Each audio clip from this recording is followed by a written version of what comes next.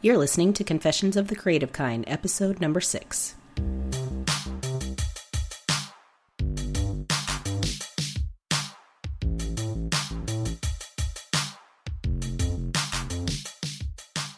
Welcome to Confessions of the Creative Kind. I'm your host, Jess Kovic, media producer by day, designer, photographer, and creative entrepreneur by later that day. Join me as I stumble through life as an artist, pick myself up, and confess everything that I've learned on the way down. Y'all ready for this? Let's do it.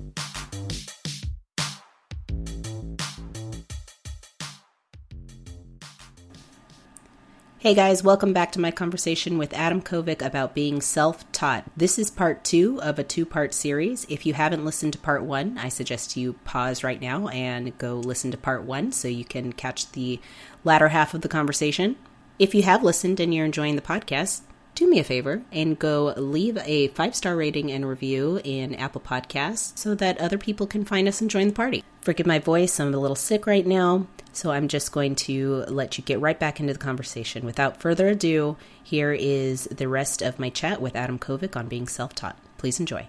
So anyway, yeah, I'd gone to college for a bit, 2 years, and then I had from there actually got a job at an internship. Through that college, I was interning at G4. In the winter, they had massive layoffs. G4 was a television network focused on gaming content. At one point, yeah, I was there. Gaming and entertainment. I was there at the transition because video games on TV, guess what, doesn't work. Which is not to say that there isn't a place for it. Ended up being the internet, but they were trying to do timely video game content on television, on channels that no one had access to. And lo and behold, they found out more people wanted to watch things like Cops and Cheaters and Star Trek The Next Generation. And it just sort of, their goal was, we're just going to be Spike TV.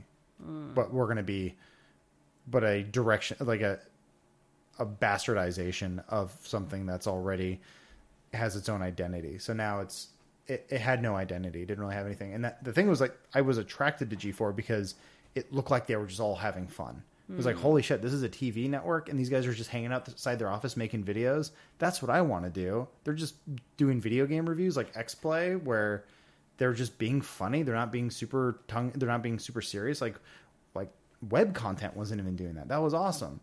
But then when I got there, the department I worked in, everyone had quit because of the layoffs. Is the talent department. I was interning, and so basically a PA level job opened up, and I jumped at it. I was like, yeah, I'm gonna stop going to college. I'm not gonna re-enroll, and I'm gonna just start working because this was my dream. This is what I was going to school for, was so I could work at a place like this. And I'm like, I'll figure it out. I'll transfer from the talent department. I'll get myself into X-Play. I'll start writing reviews. I'll figure it out. And obviously that didn't happen because that's just not how it works there. If I had stayed, I probably could have moved to become a segment producer for Attack of the Show, which is the show that I mostly worked on, but it wasn't what I wanted to do. It's not, G4 was a very like soul-sucking place, and a lot of people there were depressed. No one seemed happy. There were constantly different layoffs, and people were oddly protective of their positions of like... That's everywhere. Yeah, and it just like, I just felt like there are some really cool, talented people here, but there's a lot of BS. And when you look behind the curtain, it's not as cool. It was basically the exact story of when Bart got the job for Krusty the Clown. It was.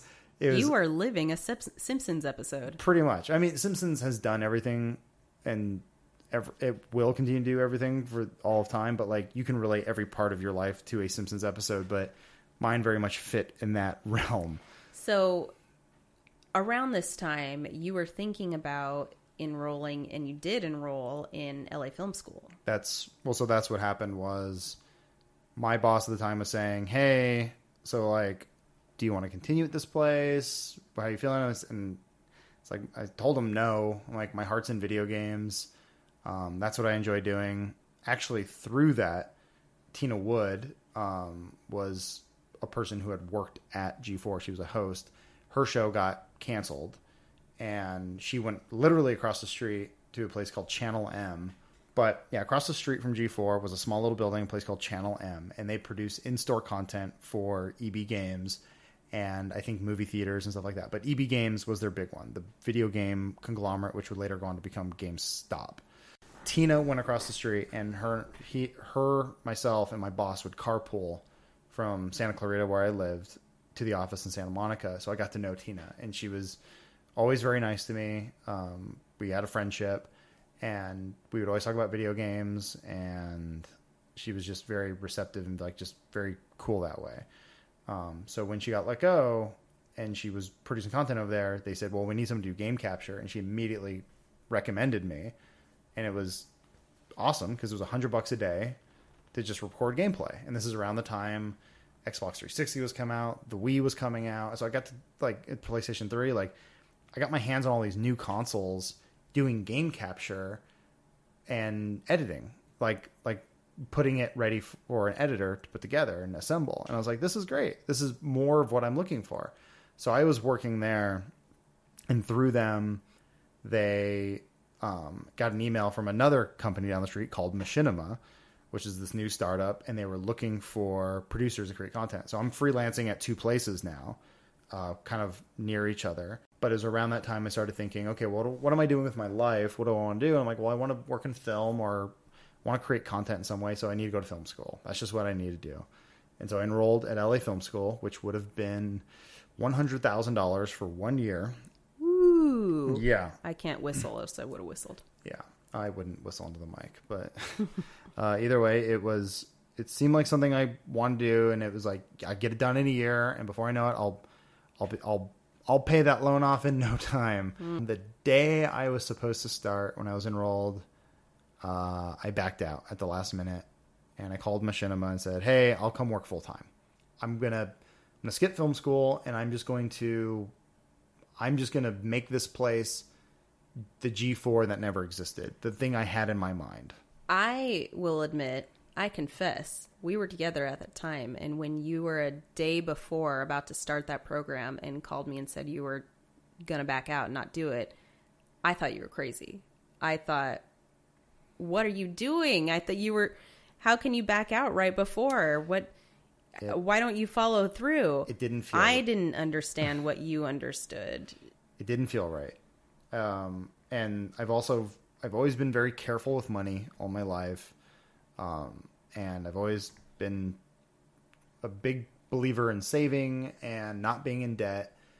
And I could just see myself, I would probably still be paying that off today had I done that. Maybe the idea is that you work really hard in this program and then you go on and get some great job. If the problem is almost anyone can apply and join it. So for me, that's a kind of a scam. If I'm not mistaken, at the time, they didn't offer any accreditation. So you didn't get any degree. You just got a certificate saying that you graduated. I think that's different now. I could be corrected. Which, ironically, today, having a degree pretty much doesn't mean anything.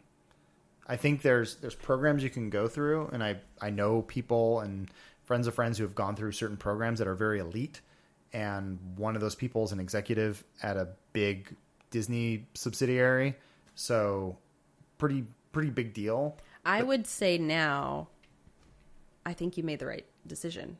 I would hope so. Well, you did because you made it, but I do think that your intuition was correct. I was saying that coming from a mindset personally and a background of going through traditional school, as I mentioned before. So to me, I couldn't understand that. And personally, I think that that's okay. Not everybody is going to be able to learn and grow in that way. And some people are. Some people are going to do better in a structured school form. And some people are going to be able to seek out the information that they want and the skill set that they want. And I think neither are wrong. I don't know where you stand on that. There's no right and there's no wrong answer. It is ultimately what works for you. And that is something I always try to tell people. And I don't begrudge anyone for going to school. I always say, like, go to school to figure out what you don't want to do. I mean, I went to school. I have a degree, a BA in graphic design. However, I went to a private school, it's similar to a trade school where their main focus was your program, your creative program, graphic design, film, photography, whatever it was. Mine was graphic design.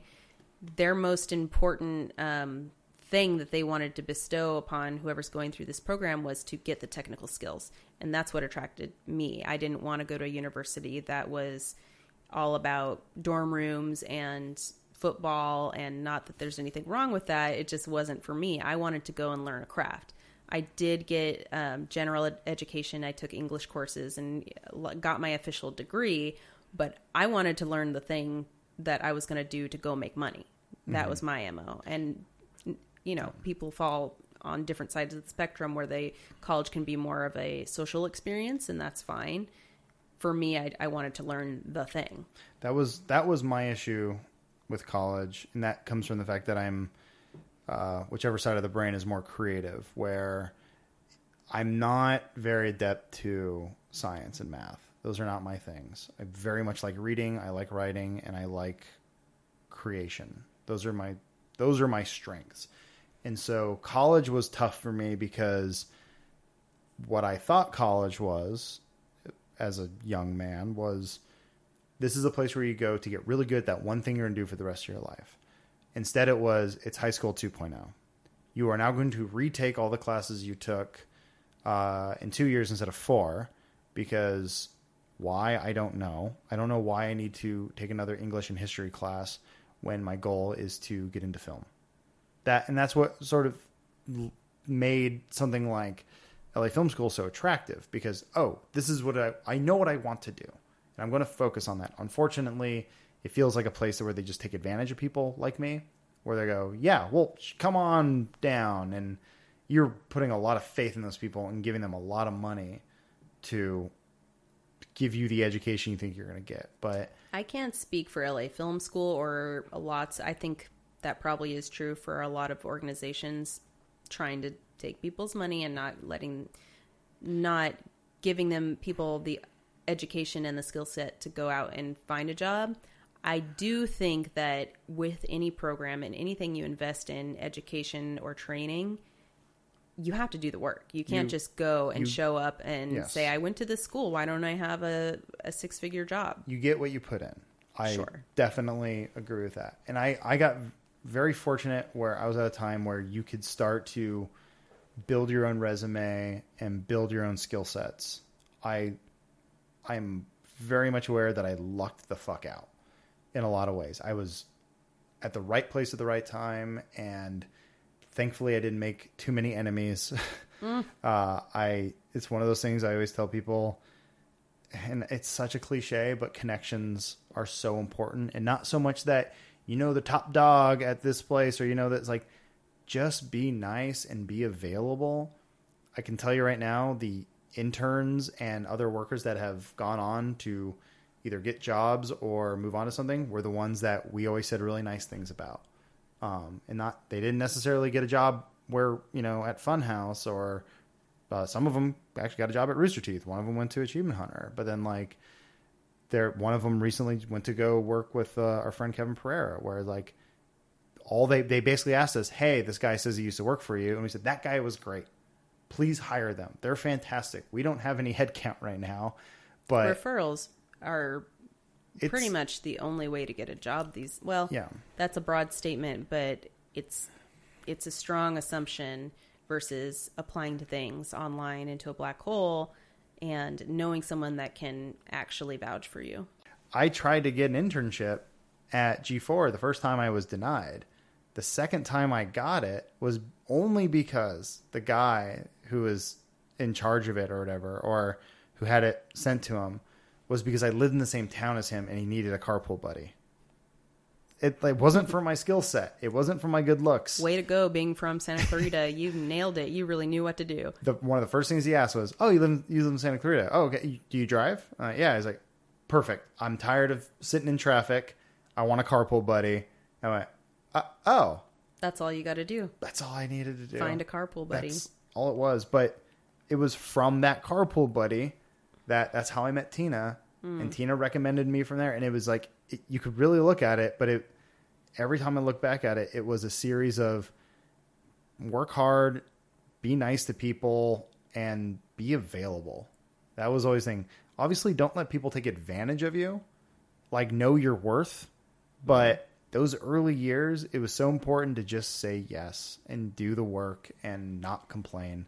I want to talk about the intuition that you spoke of with editing and in your creative background. Mm-hmm.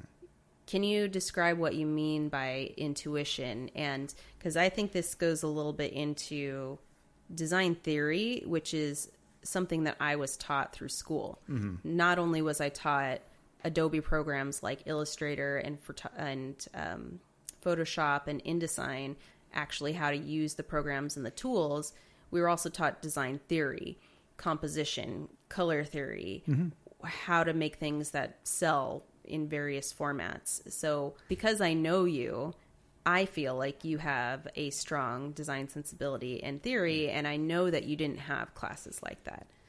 No, I strongly believe that's something that is almost impossible to teach. It's impossible to teach. No. To a degree. No. I think you can develop it, but it is sort of one of those, it's a natural talent that I think you can have or you can totally miss.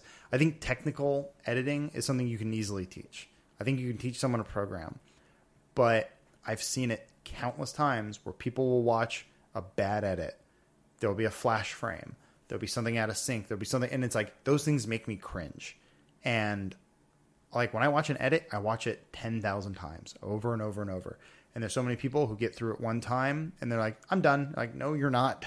You're not even close to done, because I'm going to point out 16 errors they have right here, or where you can just move 4 or 5 things and it'll make it 50% better. And I would argue that it's easier for some people naturally than it is for others. Some people, it just clicks. And I think you're one of those people where you understand, you have a feeling for it. I think I have a little bit of that natural ability as well, but I think it can be taught. It might just be a longer journey for some than others. My guess is I developed that sort of sixth sense, or whatever you want to call it, because I've just consumed so much content. I watch thousands of movies and TV shows. I study up on them. I watch the director's commentary. I'm looking at the background. I'm not always just looking at the foreground. I'm just like, film and TV has always fascinated me. But it's like, I think that's just because that's how my brain works. And that's, someone said it perfectly, where dreams and film are very similar.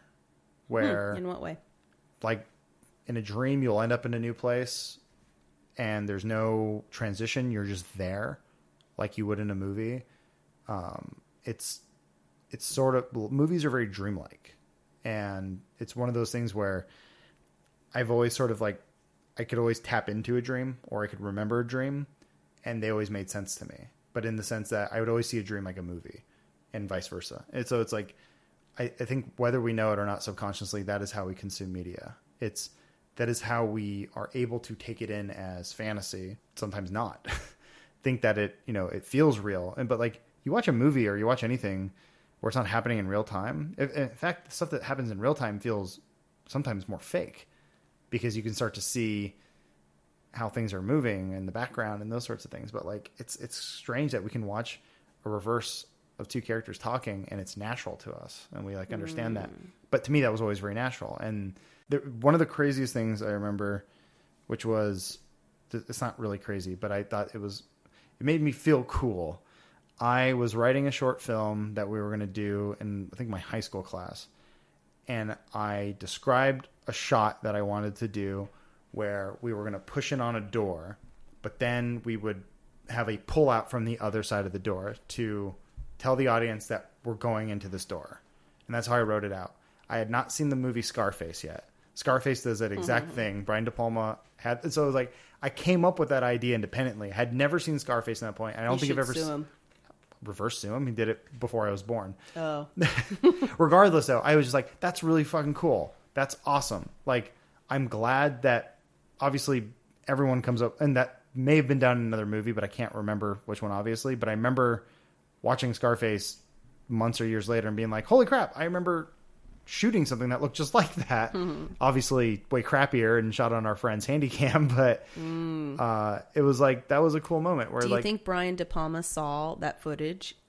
No, because And wanted to Scarface came sue out you? in 1984. No, Brian De Palma doesn't give a shit about me. Oh, He was making Snake Eyes or I'm whatever sorry at the about time. that. No, it's fine. I was just saying that's like, I always thought I had good ideas as a kid. And not that they were original or, anything like that, but I would come to these conclusions very early on. I remember thinking, you had the gift. I remember like playing with Legos, and I love Star Wars. Like, they need to make Lego Star Wars. How cool would that be?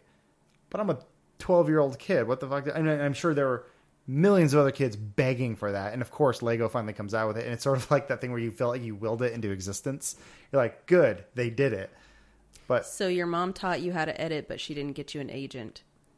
why would my mom get me an agent? You could have sold your Lego movie idea. Oh, no. They're much more talented people than I. Oh. If anything, here's my thing. I still have a ways to go, obviously, in what I'm doing. But I'm glad I'm at least thinking like the people who I respect and whose content I enjoy watching, where I'm like, okay, at least I'm halfway there. I'm on the right path, but now in my future career, I just need to execute like these people. And that's honestly going back to the whole crux of this thing of talking about intuition, all those things, is life is imitation, art is imitation. That's how it's always going to be. And there's nothing wrong in borrowing or remixing or doing something similar to something that has already been done. That's been my argument for the longest time, is that the teachers are all around you, and you're watching them every Friday at the movie theater. You're watching every time you put on YouTube. And it's not so much do exactly what they're doing, but look beyond what people are creating and take apart the context and the real matter of it. What makes these things that we enjoy great? Is Batman a great character because he's a guy dressed up like a bat? Or is there something more there that people resonate with? And looking at those things. And there's countless essays for any subject where people will break things down for you and say the words that you're having a hard time articulating. And it can help you get a better understanding of why you like the things that you do. And then from there go, if I want to create something, how do I use that knowledge or at least that understanding to then create something you hope is new? So a lot of your background seems to be life experience, getting taught in that way. Do you have an interest in teaching other people the skill set that you've learned and the knowledge that you've gained on the job and in real life? Yeah. I mean, I've uploaded many. Or do you advise that they go figure it out their damn selves? Well, no, I mean, like, both, really. I enjoy, I enjoy teaching and I enjoy learning. I would love to take more classes. Recently, I took it's not recently, a year ago or 2 years ago, maybe. I took just 8-hour crash course on Illustrator because I always wanted to learn it. But that was a hard program that I couldn't get my head around. I tried to teach you. You tried, but I helped. You did help, but I needed like a baby class where it was a teacher breaking it down for someone who barely understood English. That was how it was. Interesting. So you had a natural sensibility for things like editing and Photoshop and design, but Illustrator did not come naturally for you. Well, no, because I never really need Illustrator. For those who don't know, is a vector-based drawing program, more or less, but a design program. But it tricks you because it looks and feels a lot like Photoshop, but it ain't Photoshop. So that's what I was having a hard time wrapping my head around and I know you're the opposite, where you learned Illustrator first and then you went to Photoshop and you have a hard time. You seem to be more comfortable in Illustrator than Photoshop, where I'm the other way around. Yeah, more or less. Yeah. So obviously like I said, I've told you this before, but the reason that I'm more comfortable in Illustrator than Photoshop is because I had a beginning design class at the beginning of my graphic design program that was an intro to digital design, and it was an introduction to Photoshop and Illustrator. When we were going over Photoshop, I did not do the homework. Oh. Illustrator, I happened to do the homework, and it goes all the way back to those roots, why I'm more comfortable in that program. But going back to your question, I recommend people, I guess at the very least, feign some interests. Latch onto things that you're actually interested in. And even if you're not interested in it, I think try to change your mentality of having a deep dive mindset. Don't just watch the movie. Watch the director's cut. Listen to the director's commentary. Read the IMDb trivia. Read other people's thoughts on it. Read reviews. Read critical analysis. Like, go beyond just the face value. I think that's why things like Wikipedia are fantastic, because they become these rabbit holes that you can go down and learn all sorts of new things. And endless resources. Yeah, and these are things I didn't really have. We had Encarta, or we had Encyclopedia Britannica, but we didn't have this thing at, like, it's literally in the palm of our hands on our phone. We can learn what we hope is a historically accurate telling of an event or a human person, Neanderthal, whatever. It's all on there. You can find a 500-page write-up on a specific parrot, and that's so cool. I would hope you have that mindset where you don't just look at things at face value and go, well, there it is. Go, but why is it there? And why does it interest you? And what is the story behind it? That, I think, will tweak your mindset a little bit, or at least get a better understanding of how my mind works. Or basically, if I want to learn how to edit, I'm not just going to learn the program.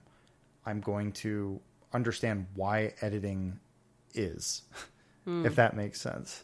Yeah. But like I think that's the mindset you need to get yourself in. And then I think after that, it's whether you want to go to school for that or you want to teach yourself. I think YouTube is a fantastic teacher for anything you want to do. It's there for you, but that's up to you. That is your journey, and it is up to you to make that call. That is an excellent takeaway. Mr. Adam Kovic, husband, thank you for being my very first guest on the podcast. Oh, thanks for having me. For those that are unfamiliar with who you are and what you do and the content that you make, where can people find you? You can find my website at bigbottomgirls.net. We're growing. We got over 20 subscribers. Can't wait for you to find us there. Are you kickstarting something? Are you kickstarting a Big Bottom? No, if you want to see my stuff, I have my own personal YouTube channel. If you want to see any of those Photoshop tutorials, if you want to see my more day-to-day, you can always catch us on Funhouse, where we make silly videos and all sorts of dumb content that I very much enjoy and am very proud of. Funhouse is a YouTube channel. If you search for Funhouse, you can spell it wrong, but you'll probably still find it. But it's the German version, H-A-U-S, Funhouse. So YouTube, Funhaus. Yes. Search for it. You can see all of his wonderful content. It's not just mine. You can you can see all of his wonderful collaborative effort content. That's right. As part of the Rooster Teeth Network, I will put all the links to Mr. Adam Kovic so you can connect with him and see his content in the show notes. You'll find all the show notes for this episode. Thanks for being on the podcast. We'll have you on in the future. I'd love to, if you'd love to. Go talk to my agent. I've got her on speed dial. It's the cat. It's the cat. It's the cat. Thanks, everybody, for listening. Until next time, take care. Hell of an outro.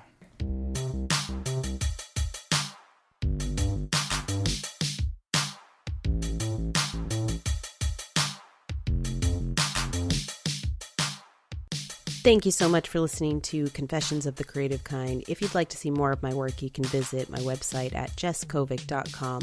And if you're interested in snagging some of my design products, you can visit my online art boutique at sugarbunchcreative.com.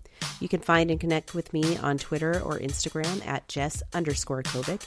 And finally, if you like what you hear on the podcast, please leave a 5-star rating and review in the iTunes store, and then tell a friend. Why not? Until next time, take care and talk soon.